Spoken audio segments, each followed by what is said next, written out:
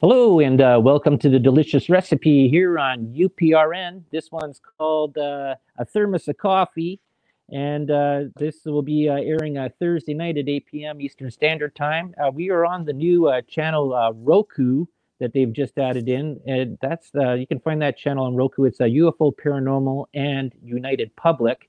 That's the name of that if you're looking for that in there. And you can also find us on YouTube. It's UFO Gods and Extraterrestrials and UFO Paranormal Radio. That one's done twice. You can also find if you're on Facebook, you can check it out. It'll air on my delicious recipe part on Facebook, and we're also on United Public Radio, UPRN, on all the rest of the podcast platforms that are out there: iHeart, Speaker, SoundCloud, etc. So there's lots of places you can track us down and check us out. And I'd like to welcome there today. I have author Donald Altman coming on here, a former monk. This is and then the psychotherapist, which is sort of very interesting progression of field. Mine has been very vast, as you all know. But welcome, Donald. Oh, Dell. Well, thank you for having me on the show. I'm excited to be here with you. And yeah, I spent some interesting time in a monastery. It was a Theravada Buddhist monastery, and it was really the beginning of a new life journey for me, I guess you'd call it. Okay, and then so yeah, how long were you there for? I like to say that I was right for the experience. I wasn't there for a real long time. In that tradition, you don't take a lifetime vow. It's kind of like, okay, I vow to stay here today. I vow to be here the next day. And every day is kind of a commitment to be there. So I kind of went in thinking it would be for a period of time. I always felt that more of my work would be out here. So I was in there for a few months, but when I left, I continued to work with one of the monks and continued to do some training with him.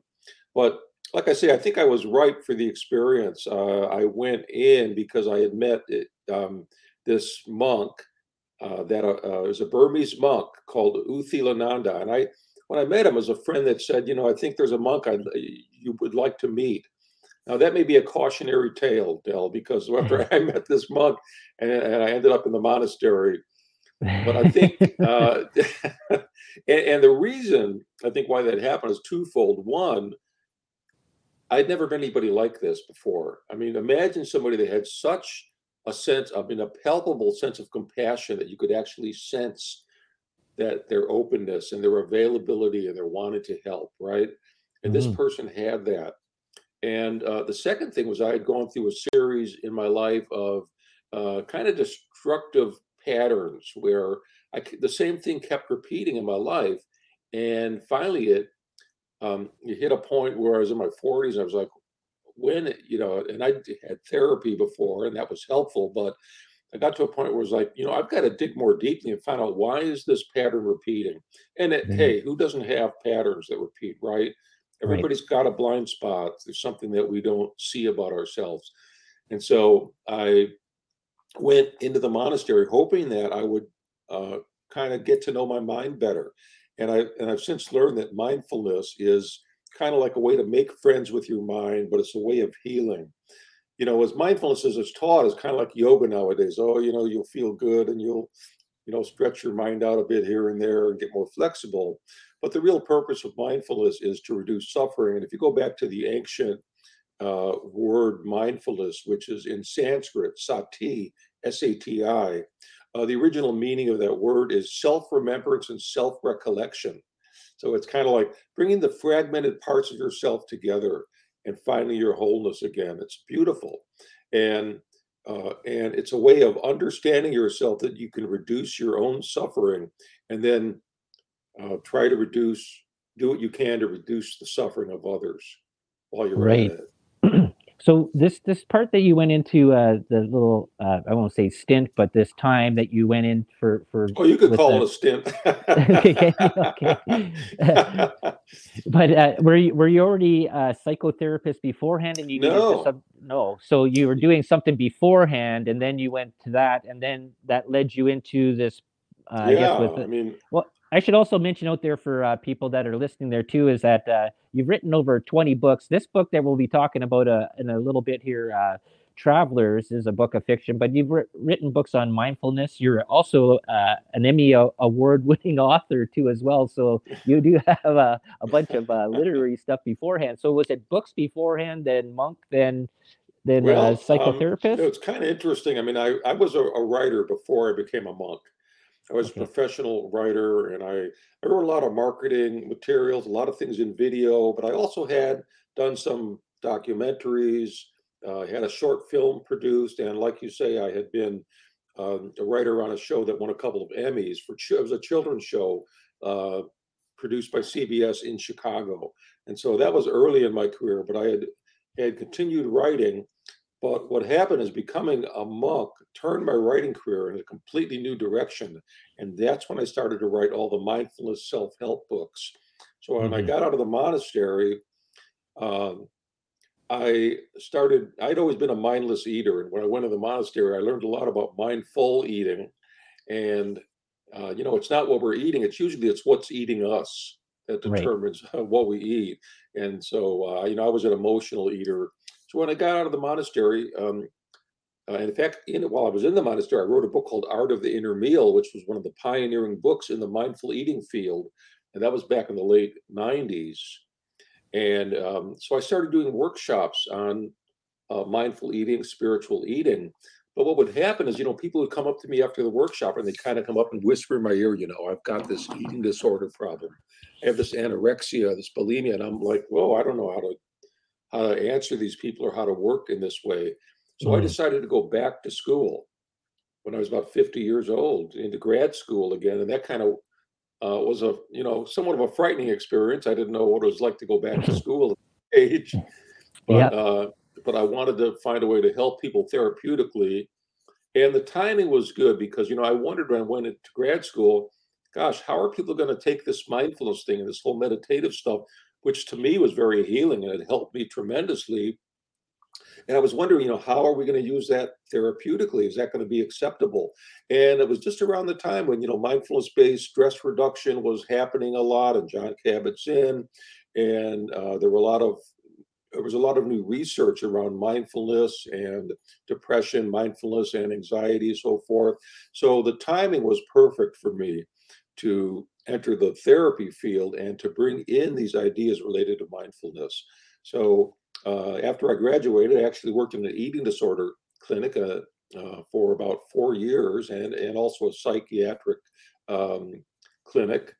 And so having that experience and writing a lot of nonfiction books, I wanted to reach people in a new way, and that's kind of what prompted me to write Travelers. I felt that sometimes you read a story and a fictional story, and it grabs you in a way that nonfiction can't.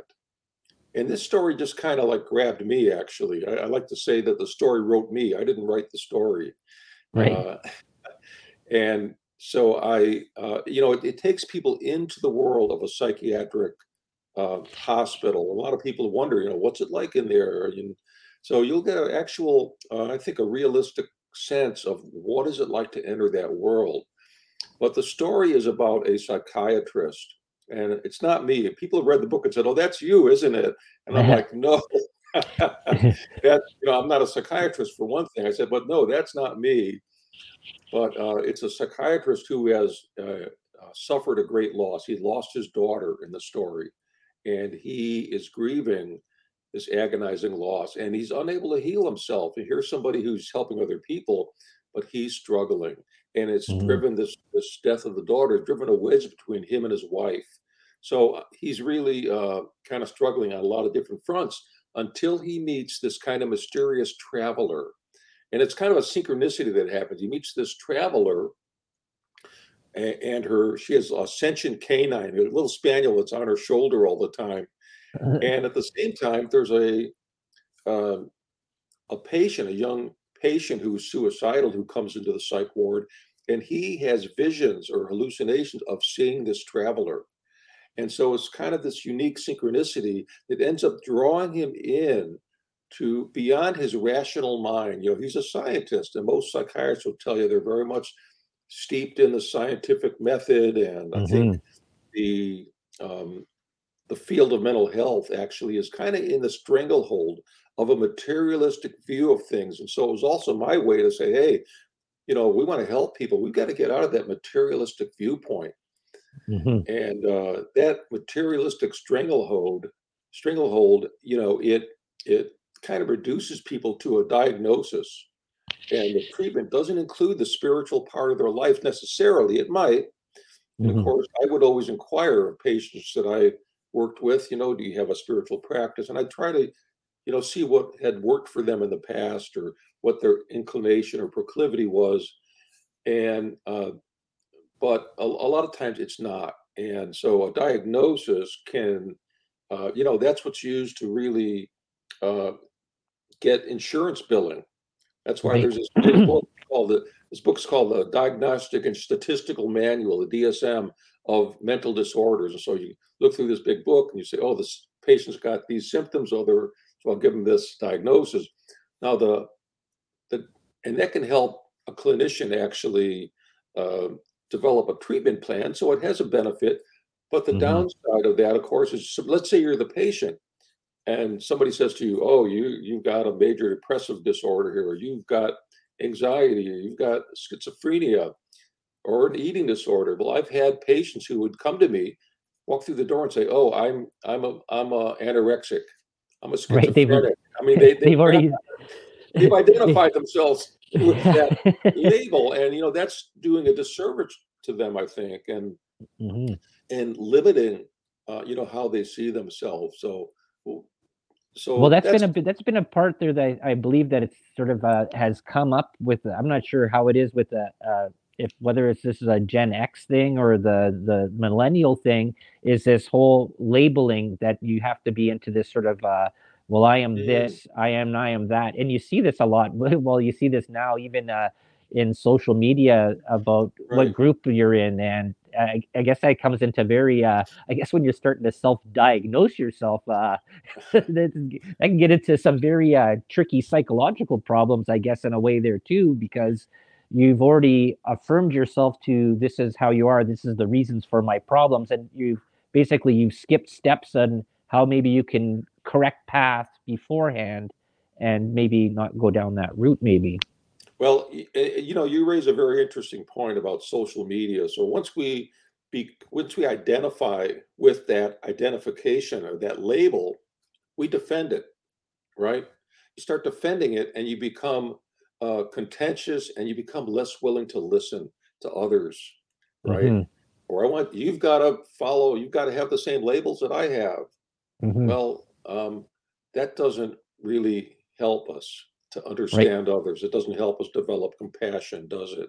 No. So and plus also it gives you a sort of a self-excuse for the reason you are that way, right?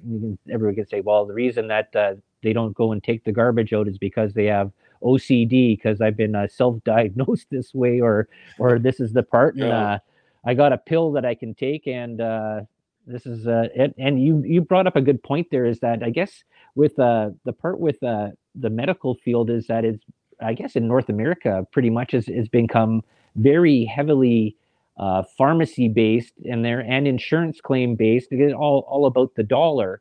And I guess looking at the part of self-help, fitness, exercise, fresh air, and I think there's also part there about meditation and taking a step away from technology. Why becoming unplugged is a thing to sort of look at, is that I guess people can't deal with themselves. Wow, you really nailed some really important concepts there about self-care, and and how important it is to unplug so we can reflect back, reflect into ourselves, have an interior life. I think that what's happened is that we're looking outward all the time. We're looking at our phones, we're looking at screens, and I think is the average American adult looks at screens about 6 hours a day, But if you look at the 8 to 18, I think it's the 8 to 18 or 8 to 28, 8 years old to 25, it's about 7.5 hours a day are spent Wow. looking at screens. So we're kind of losing this ability to wire up the brain through face-to-face connection, and that's how this prefrontal, this area of the brain that is really the most human part of the brain behind the eyebrow ridge and the Hmm. kind of underside part of the brain, that's where we get empathy from. That's how we, wire up for social connection and self-knowing awareness and intuition. So it's a very important part of the brain, and I think um, inadvertently we may be kind of neglecting developing that part of the brain. And I remember the time I was in an airport, and it was kind of a surprising thing. I was going very early in the morning to get. I used to do a lot of seminars around the country, across Canada, and I it was like 6, 7 in the morning or so. I was waiting for the flight, and in the terminal there was I saw a woman with her child. The child might have been 5 years old or something, but the woman had her phone and she was really totally engaged in her looking at her phone. She must have been texting somebody. She was kind of smiling and laughing, but her kid, her poor child, kept looking up and trying to get her mom's attention. The mother would just ignore, just say like wait, and just Hmm. come back to her phone. And I thought, I wonder 20 years from now if this child who has been, didn't get the attention, the need, and the care that she needed, what's that relationship going to look like, right? Well, for sure. Yeah. Yeah. Well, Or you well, think about, even yeah, even that part about well, you see now with the with this addiction that a lot of the youth are having there with this technology and being on social media, is that it's almost like a false sense. This way I look at it, anyways, it's almost like a false sense of community because you are alone doing a thing, talking mm, to people that you don't see for a sort of connectiveness through technology, but you've lost that physical connectedness through verbalize and touch and talk and meeting somebody and having interaction. Because now, like, well, we're both on a screen here right now as we're talking and that, and we're yeah, not in the same room, but it's a very different conversation when you have someone in front of you and you have that flow of energy in between, in a space, and you right. see Yeah, reaction and you see mannerisms and stuff like that and how things react. And I guess you also, with being a therapist there too, is that if you were dealing with patients there on a video thing versus seeing them in your office or something like that, you would get maybe a different perspective, or maybe just the feeling of. I think people feel afraid when they have connection face to face. It's a very different attitude and very different way to be, because you see that even with online bullying. People can say all they want to say behind a computer screen, absolutely. Absolutely. I, but when they, yeah, go ahead. well, I had some experience with that of having clients who there's this whole telehealth thing, right? Hmm. And I know people who've had telehealth, and but I think it just goes. It's kind. They give you a lot of homework. It's very kind of manualized, and it's not as personal as it might be. When you're in the same space with somebody, and people can see that they're private. They're willing to share more about themselves than they are over a screen, Hmm. because I think it's just natural. So I had clients who I had in practice, but then who moved away and said, they were living in a more rural spot, and they said, I want to continue to see you. And so I saw them. We worked on a screen, but it was not the same. And I mean, I already knew these people, but I could not see their entire body, and I wasn't close up. I didn't feel, sometimes you pick up on the smallest little things Hmm. when you're with somebody. And Hmm. again, the sharing is different when you're in the same room with somebody. So I hope that uh, people, can return or are able to are willing to meet again if they're seeking help, or just to have friends. To how many of those people that anonymously, yeah, you're on the same chat with them or whatever, but if you really need help, how many of them are going to show up for Right. you? Yeah. Oh, Right. exact. Yeah.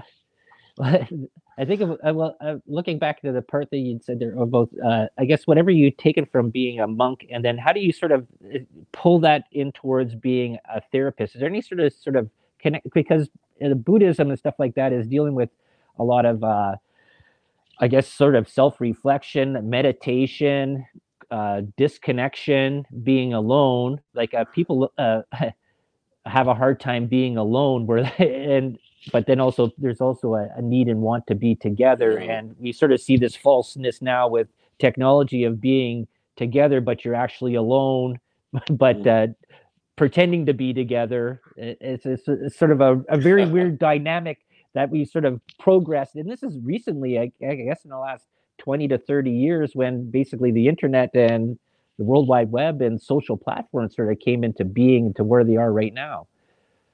Yeah, I think that the alone together thing is a really good saying. I think there was a song with that title some years ago, but it's an interesting dynamic. And for example, I think it's important to make sure that in your life you have time to connect face to face with the people in your life. A lot of people are at the computer, or maybe their partner comes in the house or the kid comes in and they stay on the computer. I think it's important as a ritual to get up, leave the computer, greet that person face to face, give them a hug. How was your day? Right? And get some immediate feedback from them. What's the message when you come in and somebody doesn't greet you? Right? Right. I mean, and the same thing when leaving. I found that these little rituals, when you embed them in a relationship, can really create a lot of togetherness and connection. Right? I mean, we're so mobile nowadays, moving from one place to another. But when you leave or when you come in, that's an important time to engage with somebody face to face, or give them a touch on the shoulder or a kiss or something to say, we're going to stay connected even though you're not here. Right. Like I even think back to, well, I was born in 1970, grew up the first part of my 10 years in Southern Ontario around Toronto, Mississauga area. And every Sunday, my dad's side of the family would meet at his parents, my grandma and grandpa's, every Sunday. It'd be family dinner, and everybody that was the side of the family that sort of lived around that area would come there every Sunday. There'd be a big meal, and they'll meet and talk.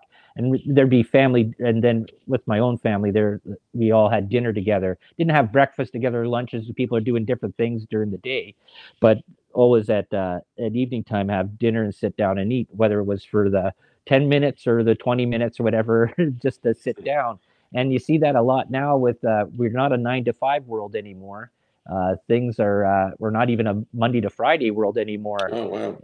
Yeah. Like it's not like I worked night shift for almost about 2.5 years, and I worked on different schedules from a lot of my friends and stuff like that. But the way that the world is now, it's not the same thing as it was 50 years ago, where it was Monday to Friday, 9 to 5, and you have this sort of set patterns. And now we don't really have that really anymore at all. Everybody's in a race to get nowhere fast. And that's what it sort of seems to be like that.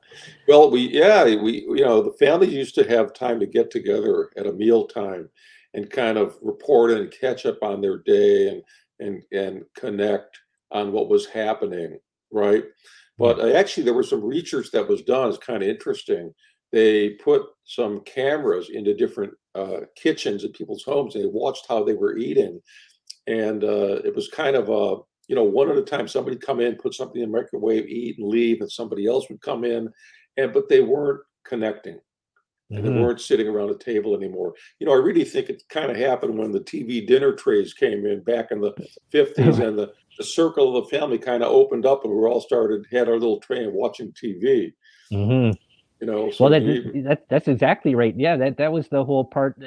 They came what was it, latchkey kids and stuff like that. When the parent family, they can no longer have the mother at home that took care of the household. You had to have a 2-person income to deal with the way that the inflation and the economy and everything that were going, because it was no longer that you had the one adult that was doing the job and then one to take care of the home and the kids and stuff like that. This sort of balanced family unit that is sort of very drastically Mhm. sort of has shifted away from that. Whether it's been for I don't even know. It's sort of it's a weird sort of thing that's not even looked at anymore. In a way, is like I think there was a stat there is that they asked a bunch of males about marriage and stuff like that, even females and that about looking about being married, and the divorce rate is over 50%. And it says, well, what's the point out of that? You work and you lose all your money. Like it's not Uh-huh. looked the Yeah. same way anymore as it was 40, 50 years ago. It's interesting, and I think we need to look at some of the history of this. Back in the 1940s, there was a sociologist by the name of William Ogborn. William Ogborn was at Columbia University, University of Chicago. He was a well-known sociologist. And think about that time.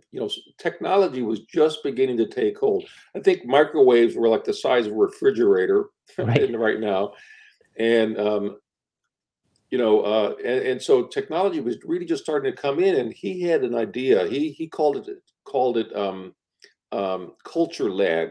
He believed that when a new technology came into our lives, it would take up to 6 years for us to assimilate it, learn how to work with it in our families and in our culture. But think about it. The average cell phone now has about a 6 month developmental cycle, and a new one comes in, and there's Right. new stuff to learn. And I have a son. It's actually a bonus son, my wife's son, and here's a young kid, right? He's 23, 24, and yet he says that God, they keep changing the apps all the time. Even he's having a hard time keeping up with everything, and he's of Right. that generation. Hmm. But so how do you have time to even assimilate it and learn how to bring it in a thoughtful way? That's why I Hmm. like to have people do what I call a exploration of time spent, to actually think about. And I Hmm. have a little chart I have, and I give that away for people who want it. But that exploration of time spent just kind of breaks down different activities throughout the day. And then you make a note of how many, in 15-minute increments, how much time do you spend doing that activity. And Hmm. I've had people look at that, and one category is uninterrupted face-to-face time with your partner, with a Right. significant person in your life. And I've had people who did this, and they said, well, can I count the time that, during the commercial on, when I put it on mute? That's the Hmm. only time that obviously they had face to face with their partner. And, that would give me pause. So I would have had people, though, who looked at that and filled out this little inventory Yeah. and said, wow, I've got to make some changes. I didn't realize that when I got this new computer, I stopped using my bicycle. I stopped engaging Hmm. in this or that activity. And they Yeah. said, I really don't want to do that. I need to rebalance. So it's not Oh. a blaming or shaming of ourselves, but it's just like, we need to increase our awareness quotient as to Hmm. how we are using technology. It's great. It's a wonderful, amazing thing that we can even have this conversation like this, Dell. Yeah. And at the same time, though, we need to have healthy boundaries with it and make sure we're still maintaining those personal connections and giving them the time they require.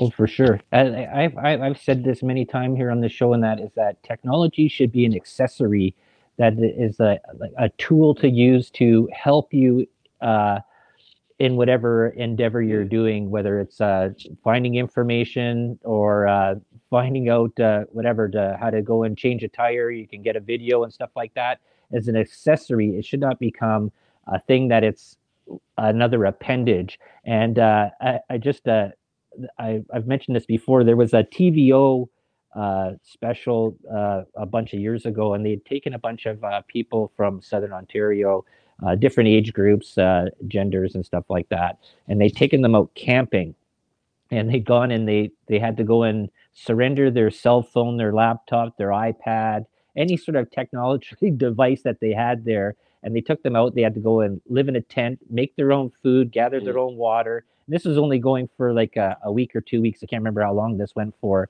And the meltdowns that happened in the first 20 minutes of people that were had to mm. disconnect from that device and not being on social media.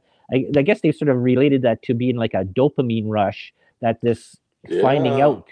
And that's weird, because if you're dealing with addictions there too, is that if you're getting some sort of I guess I guess, a dopamine rush or some sort of thing from that as addiction. And you look at other people that are taking addictive pills and stuff like that.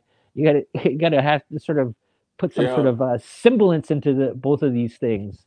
Your story about going out to the wilderness reminds me of an actual study that was done.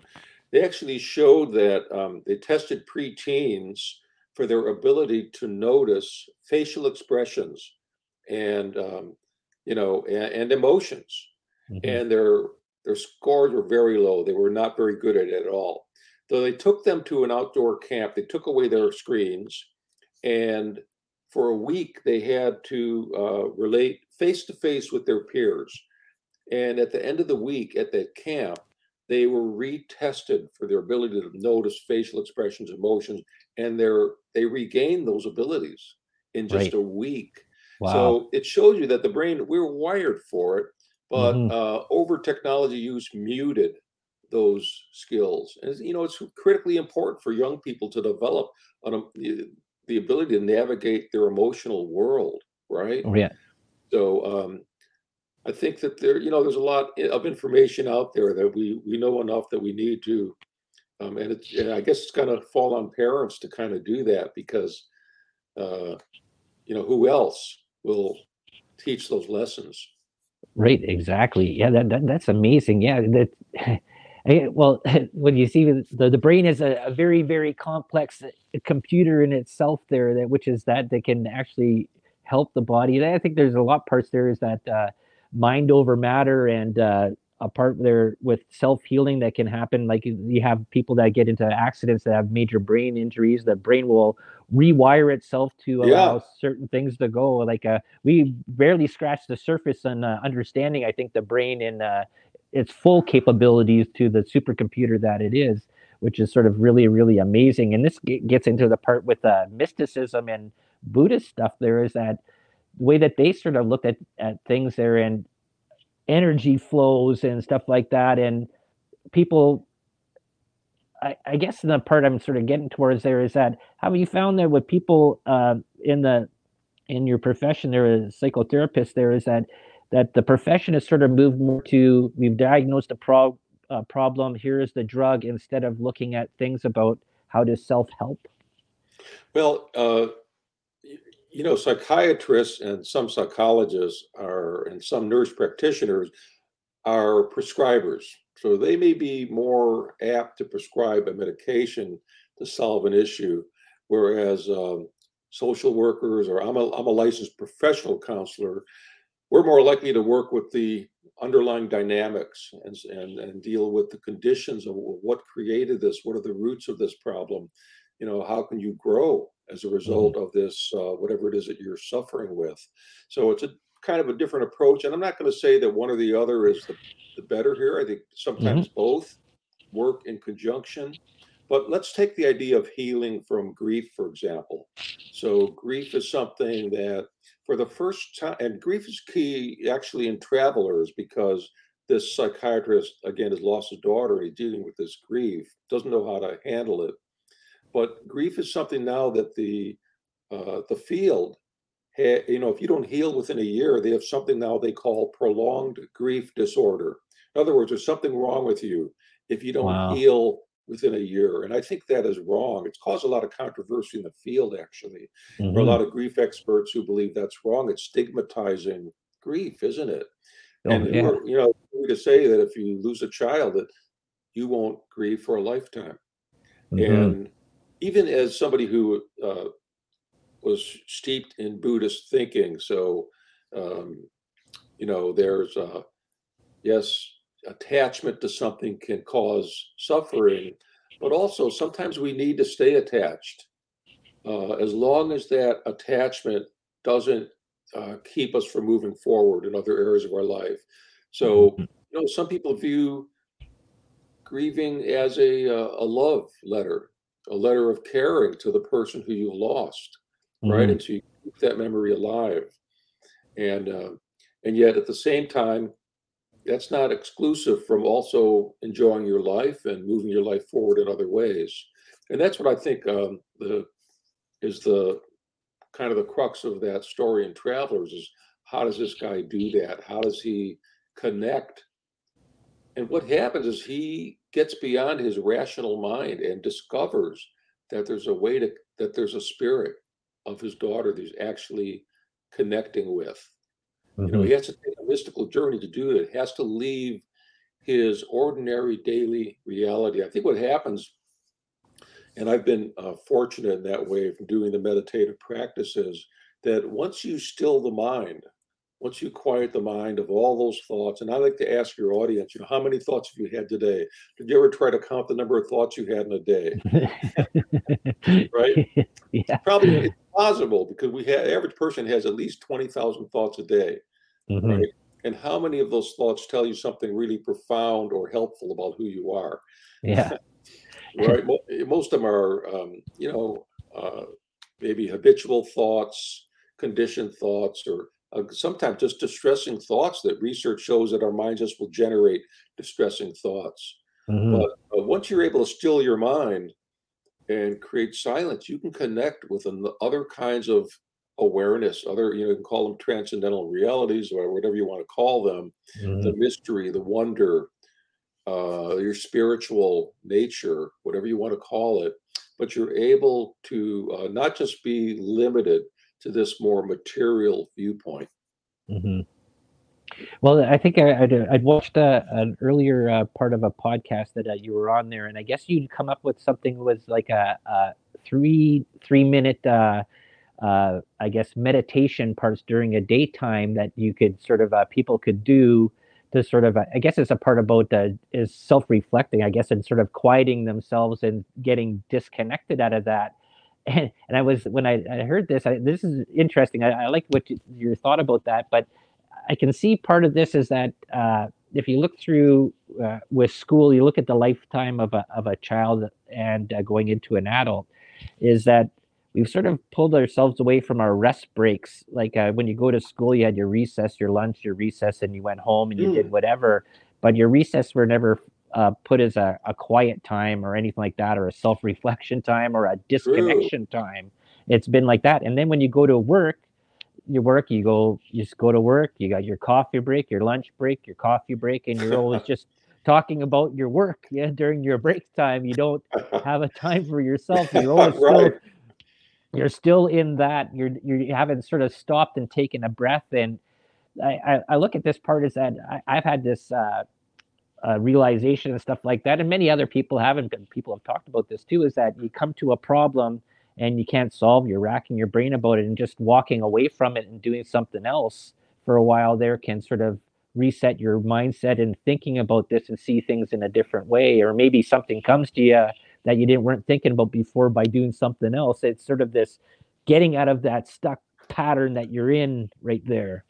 You know, creativity is a beautiful human endeavor. And what happens in creativity is the brain creates new connections, right? If Hmm. you're constantly trying to solve a problem, you're just paving over the same road over and over and over. So stepping away, like you say, is a wonderful way to let my unconscious do it.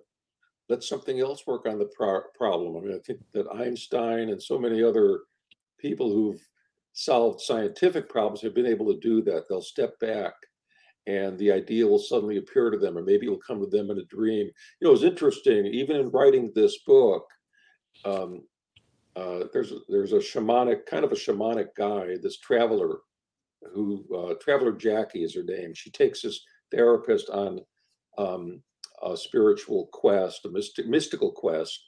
And um, and in doing that, she has to have him, open his mind to new things and give him and he actually gets a spirit animal. Hmm. Now, as the writer of the book, I was like, okay, who could be the spirit animal? This guy should have a nice, strong animal, something like I would like a tiger or a big animal, powerful. And no matter how I tried to push that into the story, it didn't work. Hmm. And I was like, that's not the right animal. I was stumped. Hmm. And so I decided, I'm going to walk away. I'm going to let my unconscious do it. So I did a little meditation. I took a walk in nature. I just let it go.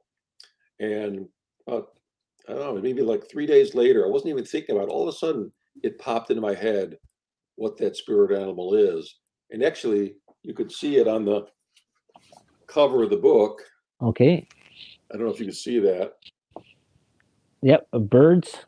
Butterflies. Butterflies. Okay. It's Yeah. something I never would have thought of. And Mhm. yet, because I let the creative space come in, Mhm. and it just worked in ways that I never could have imagined if I had forced a spirit animal in there. So I Well, think it's, yeah, that's actually a really interesting one to actually pick there, because you figure the life of a butterfly from caterpillar to chrysalis to that, and then the cycle of life that goes through there.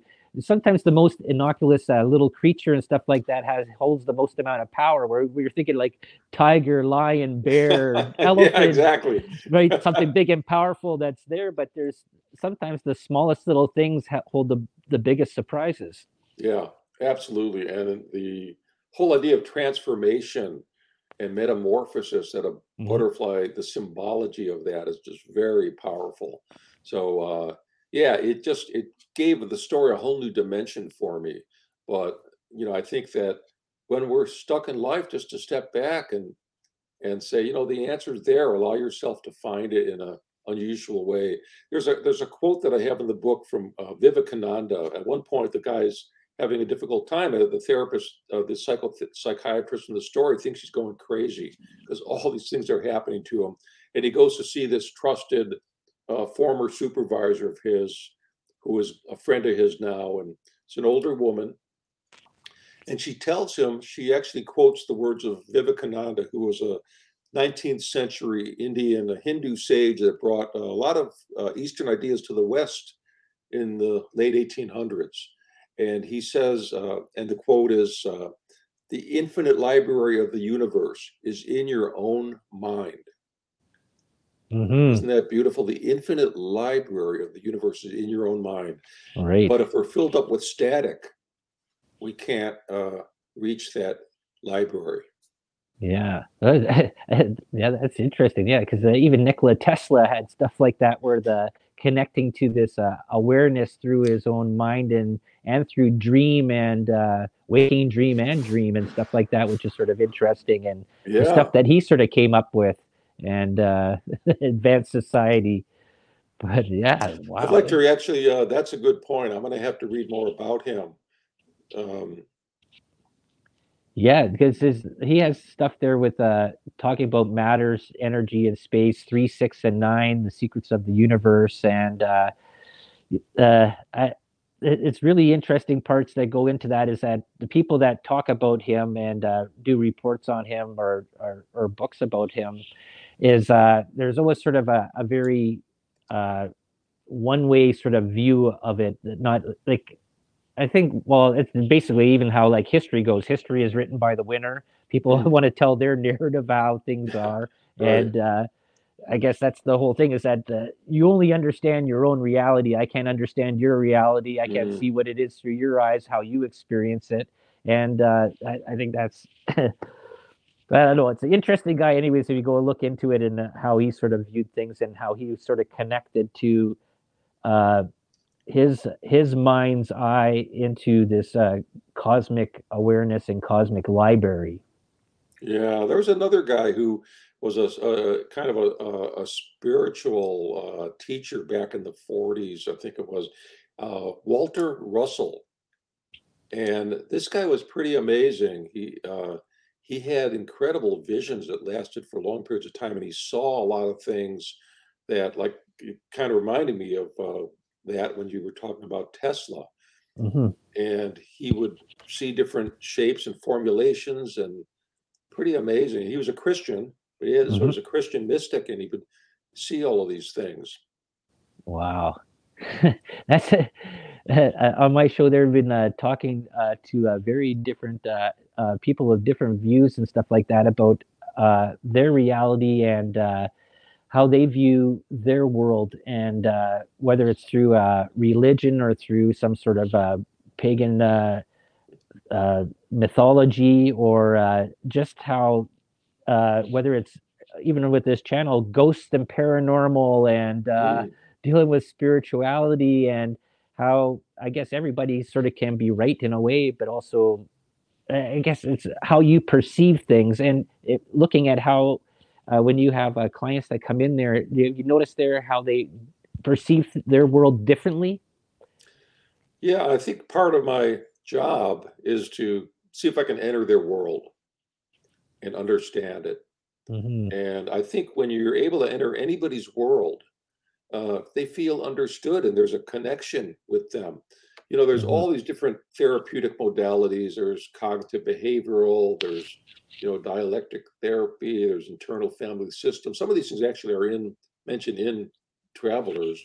Okay. But no matter what the modality is, um, it's the relationship, I think, has been shown to be most important in how somebody heals.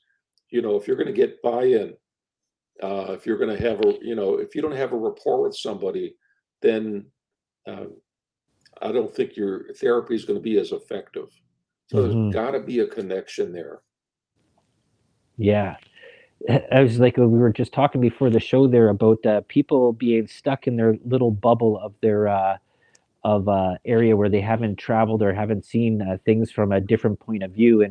And I mentioned before there is that people listening to mainstream media and stuff like that, or just listening to one talking point and not getting a full, well-rounded view or understanding of the question or the answer or the opinion that is going on there. And I think Yeah. that has been something that has been greatly lost in, recently in the past 10, 15 years. I think in some way you could think of, here's a great mystery. We don't know where we were before we got here. We're not sure. It's a Hmm. mystery what happens after. And some people have ideas of what happens. But while we're here on this transitory journey, we're all travelers in a sense. Even if you Right. stay within 5 miles of your home, you're a traveler, you have your own experiences. And I think how wonderful it is to connect with other travelers. For those people, why do you go to another country or another city or another state, Hmm. right? You want to meet other travelers, you want to meet other people, learn about how they live and learn about Yeah. them, right? And expand Hmm. your mind in some way. So so I like to think that we're all travelers in a sense. Hmm. We're here. And so we're able to meet other travelers, learn about them, um, and help them if at all possible. So imagine you're off traveling, you don't know the language, you're counting on other people to somehow help you.